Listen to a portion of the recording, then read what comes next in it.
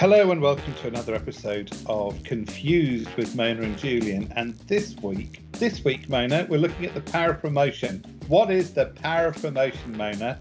Go on, blind me. Yay!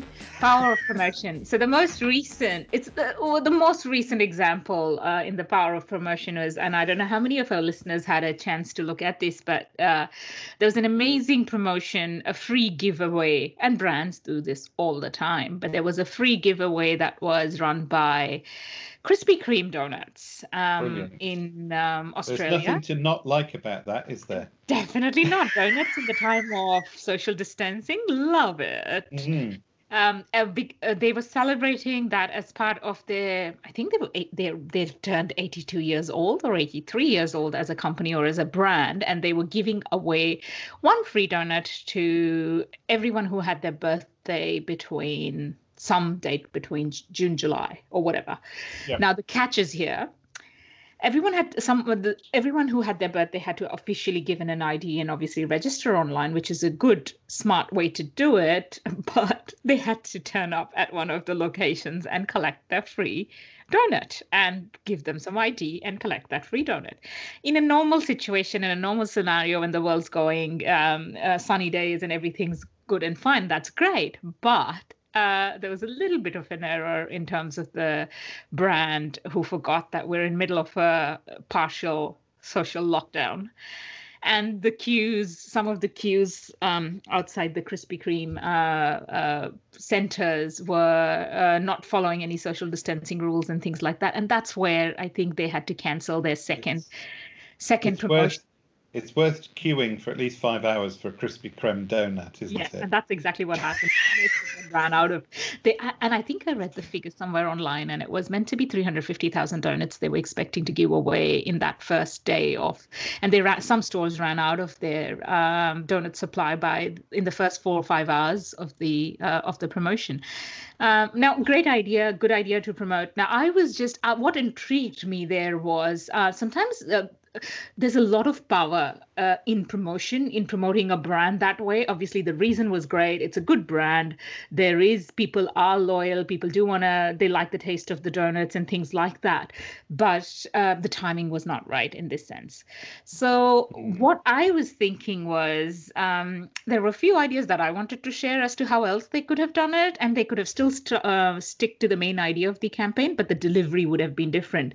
And lately, I've been really thinking quite deeply about what can brands do now to make that delivery aspect of their service or their product more relevant to the times that we're living in. Obviously they're not going to change what they do, but how do they change the way they deliver it? Yeah.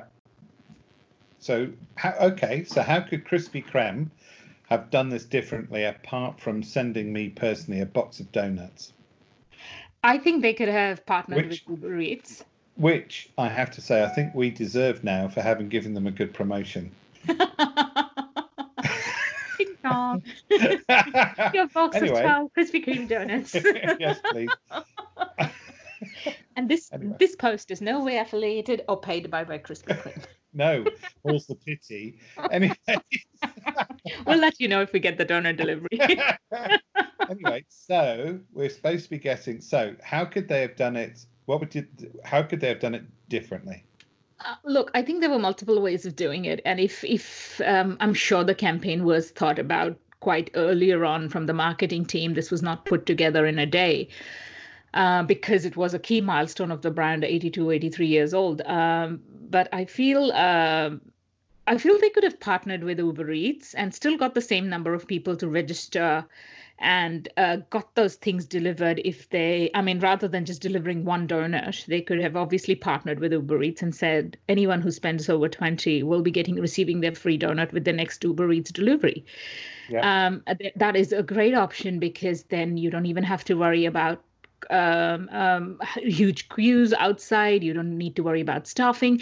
Yes, there might be some sort of a logistical understanding between the two companies, but again, collaborations are a big thing these days. Both Yeah. Krispy Kreme and Uber Eats are very well-known brands.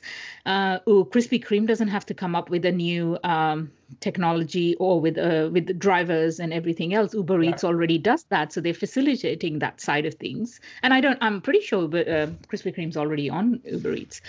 So people who want to order could have actually ordered it through their login and done it that way, and that could have resolved a major.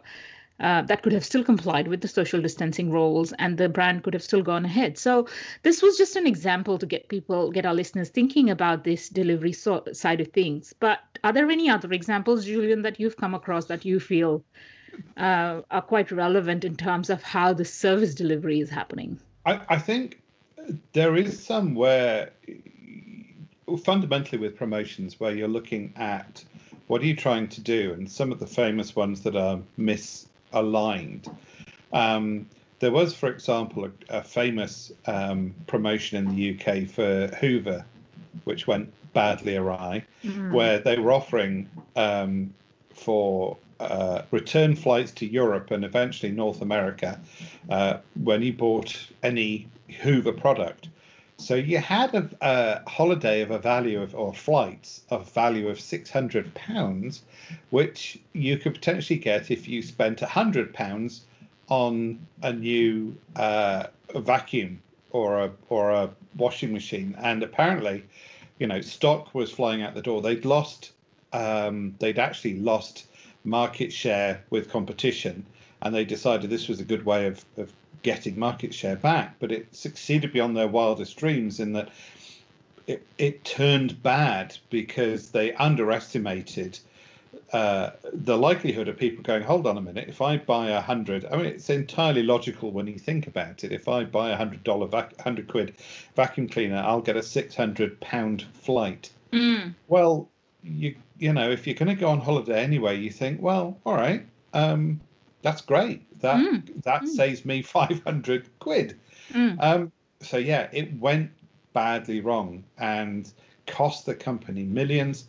The director and head of marketing of the company had to resign because of it. It really backfired badly, and there were, people yelling, trying to get their holidays. I think even the company they did it through went bust because they couldn't cope with the demand.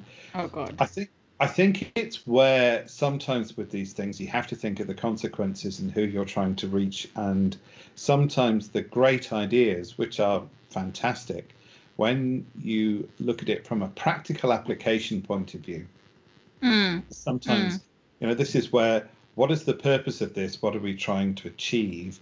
And sometimes I think thinking about what can go wrong, I really don't mean this from the point of view of, well, don't do it. But if you do think of the consequences of the actions, which I think is something you have to think about, okay, what would happen if just doing a little bit of thinking about, sometimes, it's where some people don't want to hear bad news.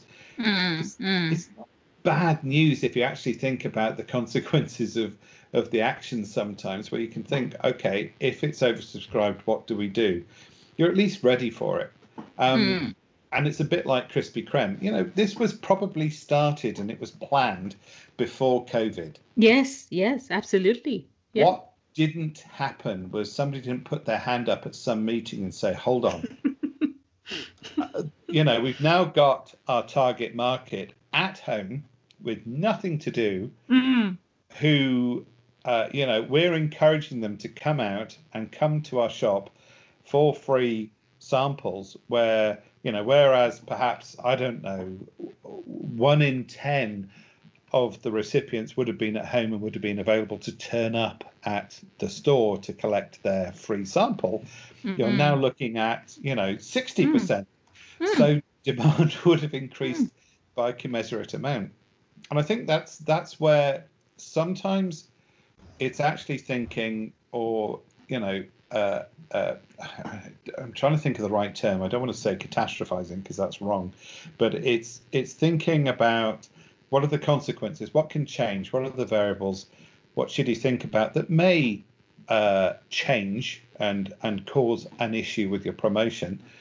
I think one of the big things is within the service sector where you and I tend to focus, there actually isn't enough promotion or actually thinking about what they can do. You're right. You're right. And I think the biggest takeaway there is actually paying attention to the current events. Now, I feel every single service organization there has to relook at the way they are providing and delivering those services and include that and update that in their marketing material and go not only just say it in that marketing material, but actually deliver it. Think of changing those things, because we are in a period of unknown. We don't know how long this is going to last and what's happened, what's not. If business has to go on in some sort of a way, we now need to say that, okay, this is the new normal, or this is what we have adjusted and adapted, and this is what we are changing or tweaking. And then obviously tweak and test and see what works and experiment. But that you cannot no longer now just pick something off the shelf or on your Google Drive or wherever that marketing brochure is saved and just resend that thinking that was current and relevant in 2019. But hey, it's not. Is it? Ask that question. Is it relevant now? Is it doing exactly what we do? Is it saying exactly what we do and how we deliver now? Because consumers are really interested. Clients are really interested in knowing how will you deliver it? Is it contactless? Is this how it's going to happen? And some of the other service sectors, it's happening already. They are actually saying that it's completely contactless. You can do, and they're giving multiple ways of doing things, but not. I'm yet to see it in professional service brands that they actually come up with. And it's actually thinking about how they're doing things that are actually easier for your customers. So instead of you having to drag yourself into our office, we'll do it with you online. You know, it can be quicker. And if you think about, you know, the length of time that one spent physically moving yourself to the office of your lawyer, accountant, or professional service provider, not having to do that anymore and actually talking to them online can be a great time saver for both. It may not be, you know, it's you don't have to spend half an hour in the car or even 2 hours in the car or on the train.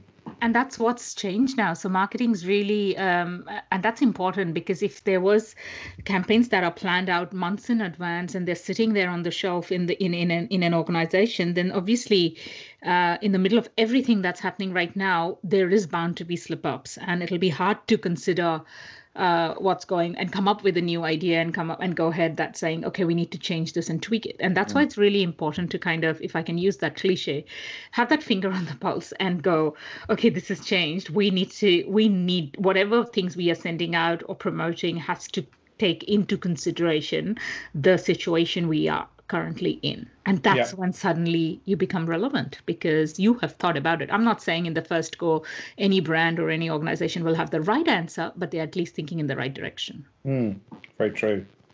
Okay, well, thank you for that, Mona. I think that brings another episode of Confused to an end. I'm still confused. We'll speak to you next week, Julian. I'm sure we'll take away all that confusion. Oh, yes, that's one promotion you can guarantee. Anyway, all right. Thank you, Mona. Listening again, listeners, and we'll see you next. We'll listen to you. Do you say we see you? We'll hear you. We won't hear you because you can't talk to us, but we'll talk at you next week. Bye. Yeah.